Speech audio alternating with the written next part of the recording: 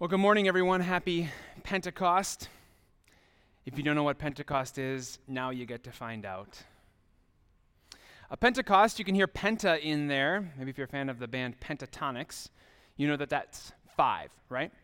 Pentecost is actually just a word that means 50th or 50th day.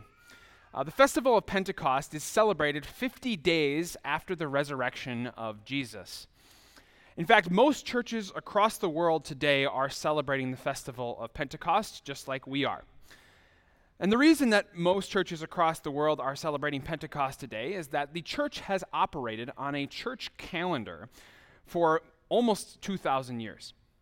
I'll put a picture of the calendar up here just so you can get a little idea of what it looks like. Every year, we spend half of our year focusing on the events of Jesus' life, his actions, and then half of the year spent focusing on Jesus' words, what he said.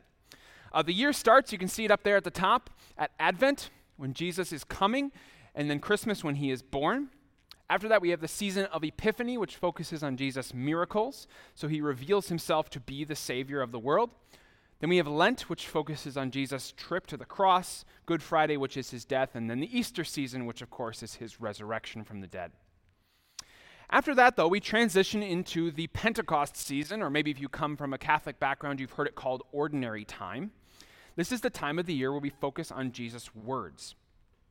Now, Cross of Life is a little bit weird. We're a bit of a hybrid when it comes to the church year. Sometimes we do this, we follow the church year. You remember maybe thinking back to Lent when we did the Give It Up sermon series, we focused on Jesus' trip to the cross. Or maybe back in December when we did God Goes First, we focused on Jesus coming, right? God is going to go first for us. But other times of the year, we switch it up. And we do a sermon series that doesn't really necessarily focus on the words or works of Jesus, but is on a different part of the scripture or a different topic entirely. And the reason we do that is because we as a congregation value the history of the church and value our current context.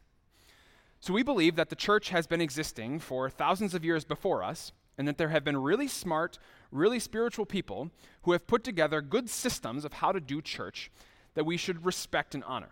One of those is this church year. On the other hand, we realize that no one has been a church in Mississauga in 21st century Canada before us. And so we have to respect our own context and see that sometimes we need to preach on what matters to our congregation at this time. Now, in general, we never miss the high festivals of the church. That would be Christmas, Easter, and Pentecost. And the reason we don't is because they are 3 definitive moments in what it means to be a Christian. The first of those, Christmas, you know what happens on Christmas? Jesus is born, right? If Jesus does not become a human being, then you, human being, cannot be saved. Jesus' resurrection at Easter is the centerpiece of all Christianity. You remember this if you were here for the Visit sermon series. If Christ has not been raised, you are still in your sins, your faith is futile, Paul would say in 1 Corinthians 15. Pentecost, though, is often the forgotten of those 3 high festivals of the church. But we're going to focus on it today and hopefully get you just about everything out of this text, because it is huge for the life of the church. And I think it is often misunderstood. Pentecost is the origin story of the church. And as such, it gives us kind of a framework for what Christianity is going to look like now that Jesus is ascended to the right hand of the throne of God. And so we're going to focus on this text and hopefully pull those things out. Pentecost is the kickstart of the New Testament church. It's the switch from the Old Covenant to the New Covenant, from the Old Testament to the New Testament. Now, if you're not familiar with those terms, don't worry, I'm going to explain them to you. In the Old Testament, when God was looking forward to the coming of the Messiah, he gave a specific promise to a man named Abraham. Abraham received a promise that through his family tree, so through the passing on of his genetic line, the Savior would come into the world. And you maybe remember some of the stories that follow Abraham and his family, right? Abraham gives birth to Isaac, and Isaac gives birth to Jacob, and Jacob gives birth to 12 sons, one of whom is Judah, and the line carries on through them. Along with this promise, though, that the Messiah would come through a certain genetic line, God made a covenant with an entire nation. Now, the reason he did this was to insulate that line of the Savior. so that that line of the Savior could continue on until Jesus was born. Now, God's promise to this nation, the nation called Israel, the Israelites, was that if they would abide by certain rules that God had given them, he would watch over them, protect them, guard them, keep them through all of their history until the Messiah came. Now, sometimes they were faithful to that covenant that God had made with them. Sometimes they were faithful to worshiping the true God and listening to his laws, and they were blessed during those times. Sometimes they were not so faithful, and bad things happened to them. You can read the Old Testament and read about the exile or the destruction of their tabernacle or their nation or their enslavements, multiple of them. But through it all, God kept his promise that that genetic line would come to the Savior. Now, Pentecost is the moment where that old covenant that God set up for the nation of Israel that said, if you abide by these rules, it will insulate you from the rest of the world and will bring forth the promised Messiah. At Pentecost, it all ends, and the new covenant begins. Now, if you've never thought of Pentecost as the switch between the old and new covenants, that's okay. A lot of Christianity likes to talk about Pentecost as a moment where the Holy Spirit inflames the church with power. And that's not untrue. Obviously, you read the text with me. The apostles get the ability to speak in other languages. From them come miraculous signs such as healings and visions. You hear the prophecy from Joel that people are going to be able to prophesy and dream dreams and visions and these sorts of things. But that's not the main point of Pentecost. Sometimes it's preached that Pentecost is all about mission work. 3,000 people added to the church's number that day. We should let the Holy Spirit fill our congregation so we can go out and do lots of mission work and save lots of souls. And while it's absolutely true that the Holy Spirit works through our congregation to do mission work and to save souls, that's also not the main point of Pentecost. In fact, many of these details are sort of auxiliary to the main point of what Peter preaches and what Luke, the author of Acts, is trying to teach you about the origin story of the church. So today I'm going to do a little bit more teaching than preaching. I'm going to hopefully walk you through the text and get you to see the elements of the text that show us what the actual main point of Pentecost is. And then at the end, I hope to preach it to you and drive it home so that you can see joy in your failure to be a perfect Christian. So you remember how this text starts, right? All the disciples, the apostles, are gathered in one room. They're in there for fear of the Jews. Now, this text doesn't tell you this, but there is another reason that they're all gathered together. Jesus had told them to do that. Before Jesus had died and ascended and gone to heaven, Jesus said, "Wait in Jerusalem, and I will send the Holy Spirit to you, and he will take care of you. I'm leaving, so I can't be here, so I'm going to send the Holy Spirit." The disciples are all waiting for the Holy Spirit to come, and then, of course, he comes in a very miraculous way, right? There's a violent wind that shakes the foundation of the house, and there are wisps of fire that appear above their head, and they're all able to speak different languages. If they were good Old Testament believers, which we can assume they were, they would have seen this as a specific reference back to an Old Testament text. Maybe one that you remember if you were here for week 1 of The Joy of Failure. The story of Elijah, where Elijah was put into the cleft of a rock, and God sent against him what? A wind, an earthquake, and a fire. But do you remember what the Bible said about those things in 1 Kings? It said that God was not in any of them. It's not that God didn't send them, but that God's presence was not contained in those things. But what came next was a gentle whisper, a voice, which was God's voice, which God expected Elijah to listen to. So think about these apostles. They're sitting in this upper room, waiting for the Holy Spirit to come, and then they see wind that shakes the house and fire. In their mind, the progression is, all right, wind, earthquake, fire, speaking. And they get wind, earthquake, fire, speaking. They knew immediately that they were the ones who were now supposed to speak. God had passed the baton to them. Now you are the ones who are supposed to go out and speak. And that's just what they did, right? With many languages, they went out and spoke to all the Jews who were gathered in Jerusalem for the Festival of Weeks, which was a kind of harvest festival after the Passover. A couple things to note about what they did and how they spoke, though. First of all, that the word began to speak in the text is actually just one Greek word, and it means to speak a divine oracle or to speak on behalf of God. So these guys who were going out, they weren't just making small talk with people in other languages, they were actually speaking what God had asked them to speak. And the Bible tells us that they spoke these things in other languages. Now, it's important to know that those other languages that they spoke were known human languages. You might wonder to yourself, why do I care if they're known human languages? That maybe seems kind of obvious. There are some who would say that this text is teaching that by the power of the Holy Spirit, people should be able to speak in angelic tongues, languages that are not known by anyone else, that kind of sound like maybe even babbling to some of us. That's not true. That's not what the text says. And there's a couple of pieces of evidence in the text for you to see so that you can know that that's not true, that these were actually known human languages. First of all, the phrase other tongues assumes that there was a known tongue, and that this tongue was different and yet similar. The word there is hetero in Greek. You know it from maybe heterosexual, right? Other, different, but yet in the same category. These languages were different yet in the same category. They were known languages. Explicitly, the people who are there say, we're all hearing them in our own language. They weren't hearing babble, they were hearing exact words that they knew. They understood what the apostles were saying to them. On top of this, we of course also have the historic evidence that the idea of languages that were angelic and babbling is actually an invention of false teachers from the 18th century following the Enlightenment era. And so the idea that the church would babble with languages and say that this was the gift of tongues is unfortunately not true.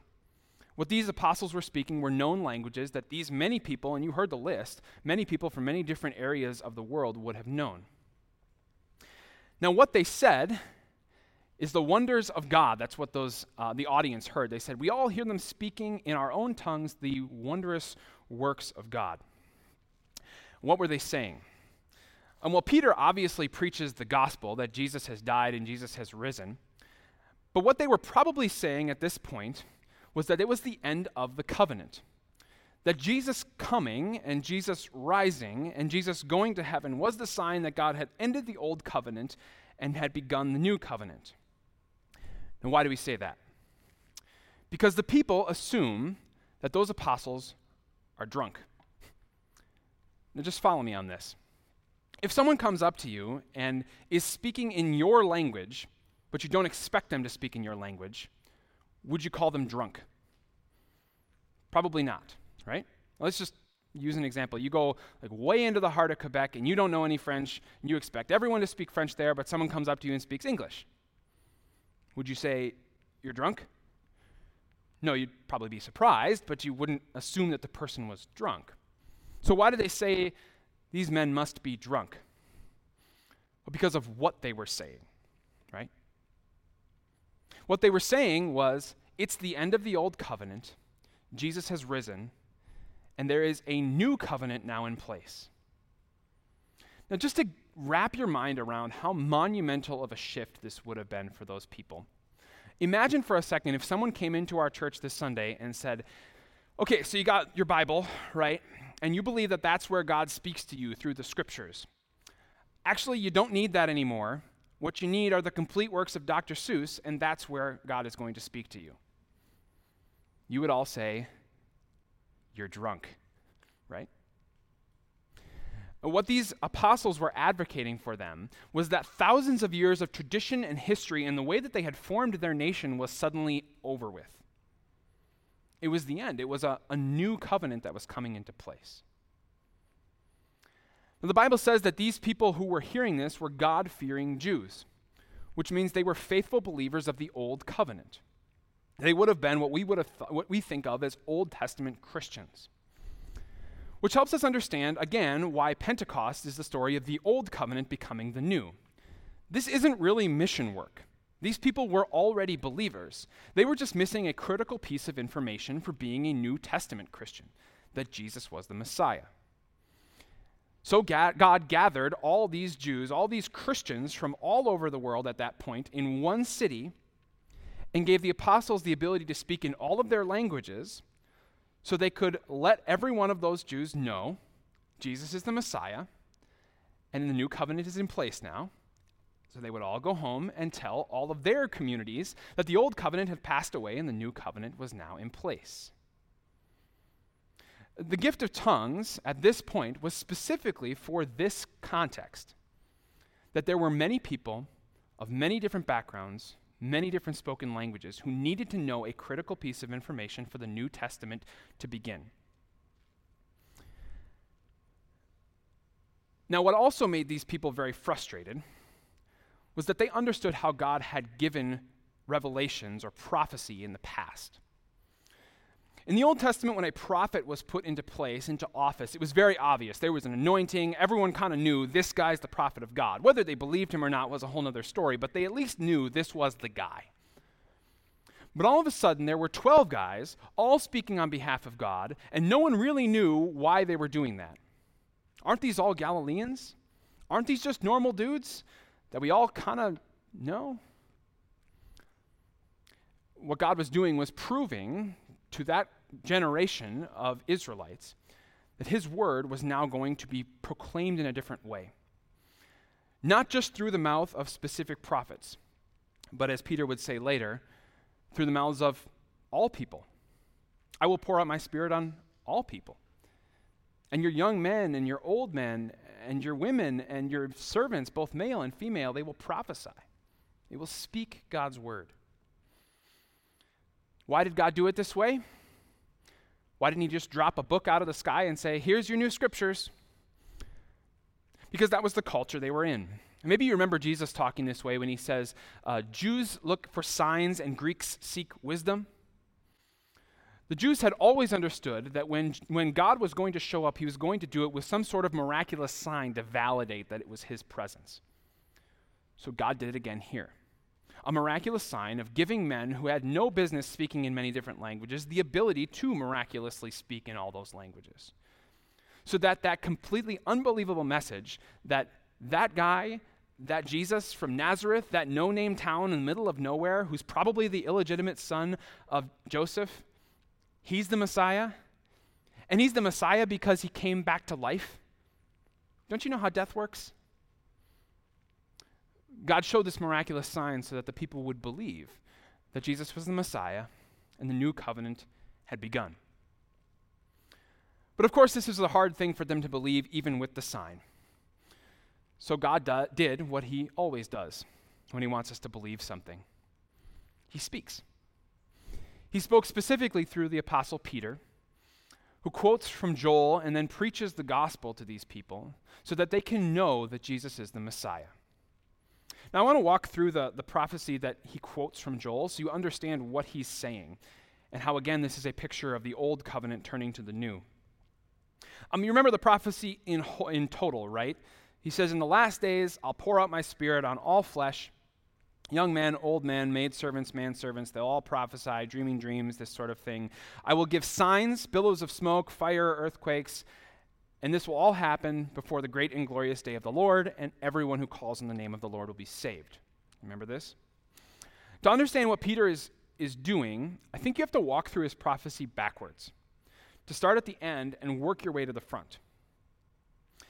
Peter says, look, everyone, what's happening here, I know it looks weird, but it's definitely not that we're drunk. It's only 9 a.m. What's happening is there is a specific prophecy from Joel that is being fulfilled right in front of your face. Now, at the end of the prophecy, he says, everyone who calls on the name of the Lord will be saved. So what does that indicate?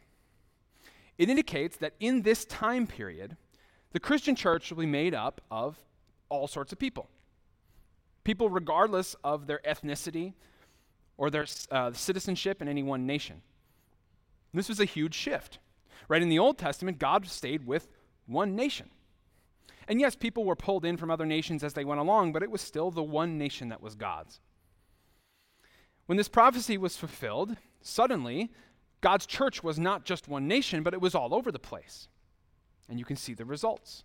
We're still living in that time where there are all sorts of different people from all different ethnic backgrounds all across the world who call upon the name of the Lord and are saved. Peter says that this will all happen before the great and glorious day of the Lord. Well, what's the great and glorious day of the Lord? Well, if you read Peter's letters later, 1 Peter and 2 Peter, you'll find out that Peter uses this phrase as a technical term for the end of the world. So it is going to be like this until the end of the world. And when is it going to start? Well, it's going to start in the last days. That's how he starts the prophecy, right? In the last days is the time after Jesus' resurrection from the dead. So he gives us a time parameter, right? He says, in this time, after Jesus' resurrection till the end of the world, the church will be spread across the whole world. And the way that God is going to make that happen is by pouring out his Spirit on all people. And he's going to show amazing signs, things like billows of smoke and earthquakes and darkness, to prove that this is now that time. So think, when has there been earthquakes and darkness recently in this story? About 53 days earlier, when a man was hanging on a cross and the whole world turned to darkness for 3 hours. The ground shook and the rocks split and the curtain torn in two. Beyond that, though, there's another edge to this. This is apocalyptic language. Apocalyptic language is a genre of literature that was used more often in that culture than it is in our culture now, where they would use elaborate hyperbolic picture language to tell a story. The best example of this probably is the book of Revelation. So if you read the last book of the Bible, you'll see that it's full of all sorts of crazy pictures. That's apocalyptic language. It's not that there are literally these things, but that they are pictures of something. We talk a little bit like this still in our culture today. We say things like, he dropped a bomb on me. Well, did he actually drop an explosive device on you? No. But what he did or what he said was so powerful, so cataclysmic in your life that it shook the very foundations of who you were, right? In the same way, God says there are going to be signs that are going to show a cataclysmic, complete change of the way that I have been worshipped and how you are to spread my word. Now that's going to be accompanied by a pouring out of the Holy Spirit. And that pouring out of the Holy Spirit is going to lead people to prophesy, is what Peter says. Our biggest struggle with this part of the text is that we don't really have a good understanding of the word prophesy. If you think of prophecy, you probably think of predicting the future, right? And that's not wrong, but that's definitely not all that's contained in the word prophecy. Prophecy is to speak for God. If you look back on the Old Testament prophets, sometimes they were predicting the future on behalf of God. Sometimes they were talking about the present on behalf of God, and sometimes they would talk about the past on behalf of God. To prophesy is simply to speak God's words. If you understand it correctly, you could say that I, right now, am prophesying. I'm speaking God's words to you. You do that when you speak to each other. You prophesy. Now, most of us don't talk like that because it's easily misunderstood, but that's really what the text is saying.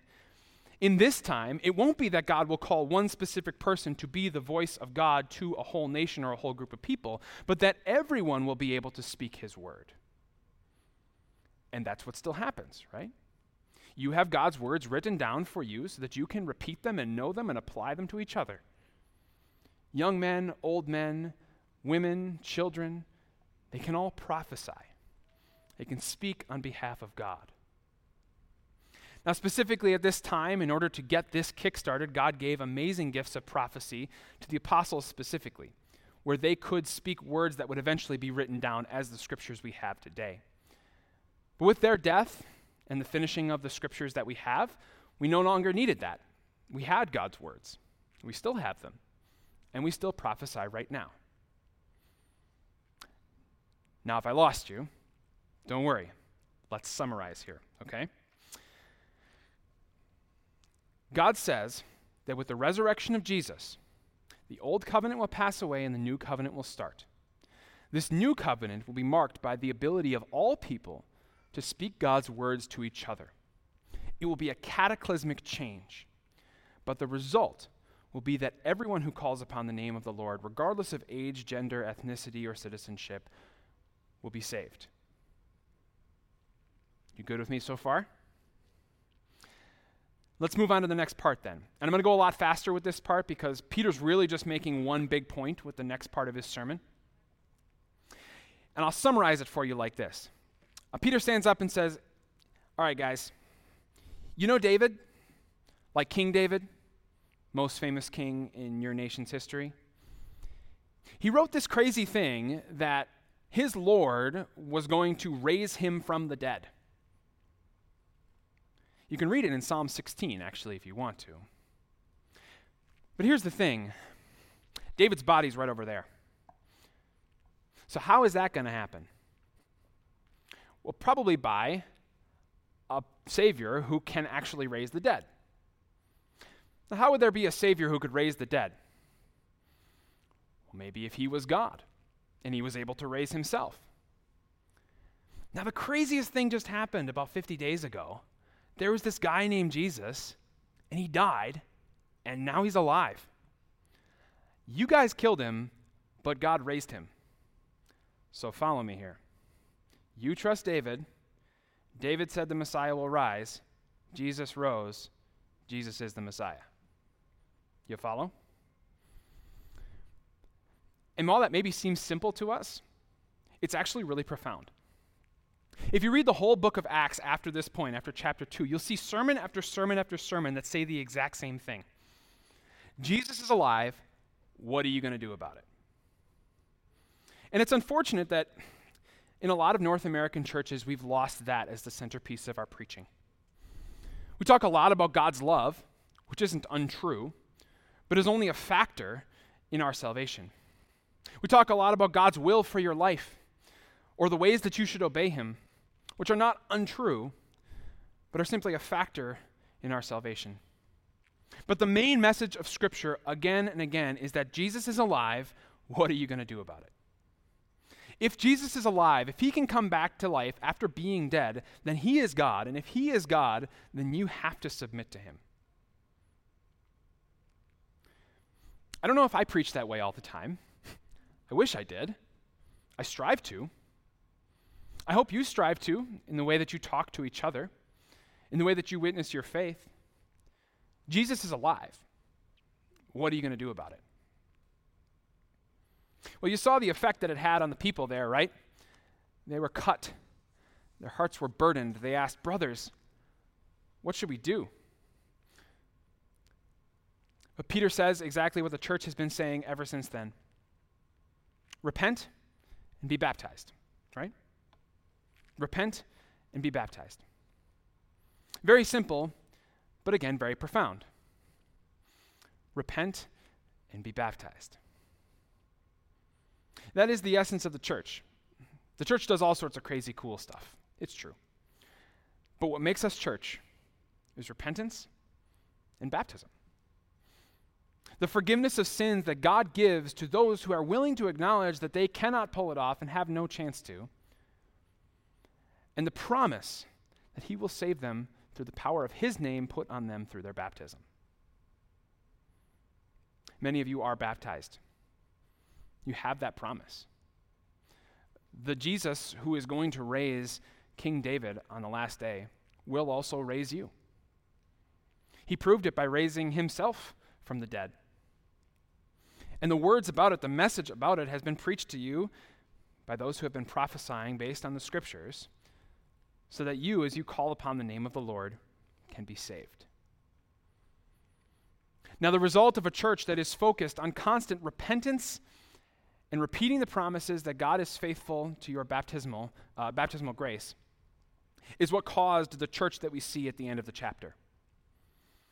Acts 2:42, so pivotal in the life of the church. In fact, some churches have named themselves after this verse, 242 Church. I've heard this before. The church dedicated itself to four things: the apostles' teaching, fellowship, the breaking of bread, and prayer. And the result was that they gave to each other and that many continued to be added to their number. What are those four things? The apostles' teaching is the scriptures, right? For them, it was being spoken by the living apostles at that time, but as the apostles died and were martyred, the writings that those apostles had put down on paper became the apostles' teaching. It's what we still have today.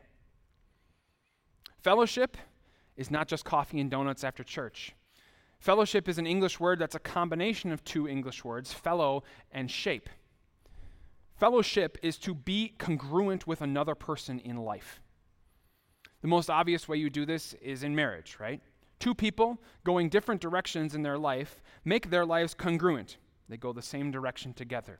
They have the same goals, same mission, and they work together to accomplish those things. The Christian church should do the same. That we would make our lives congruent to each other. Not that we would just say, hey, how are you, and make small talk after church, but that we would seek to be involved in each other's life in such a way that our lives would become congruent, that we would take on a fellow shape. One way that Luke sees the church doing this is by breaking bread. Some commentators like to say that this is the Lord's Supper. It might be. It's not conclusive. But I'm pretty convinced that it's just eating together. How many of us do that? We take time to be in each other's houses to eat together. When you do that, a lot of really cool conversations start to happen. You start to take on fellow shape with each other. And finally, the fourth of those, he says, is prayer, which was a technical term for the corporate worship of the congregations at that time. They would call them the prayers. They would come to God's house or to a house of a Christian. They would hear the word, and then they would pray, which would also include singing. This church was simple, wasn't it? Read the words, get involved in each other's lives, and worship together. That's what you get when you preach a simple message. Jesus is alive. What are you going to do about it? Repent and be baptized. And that's the new covenant. That's where we live right now. That's our origin story. Origin stories are really interesting. They tell you a lot about a person, don't they? Maybe some of you have heard the origin story of possibly the most famous man in Toronto at this moment in history, Kawhi Leonard. Do you know his origin story?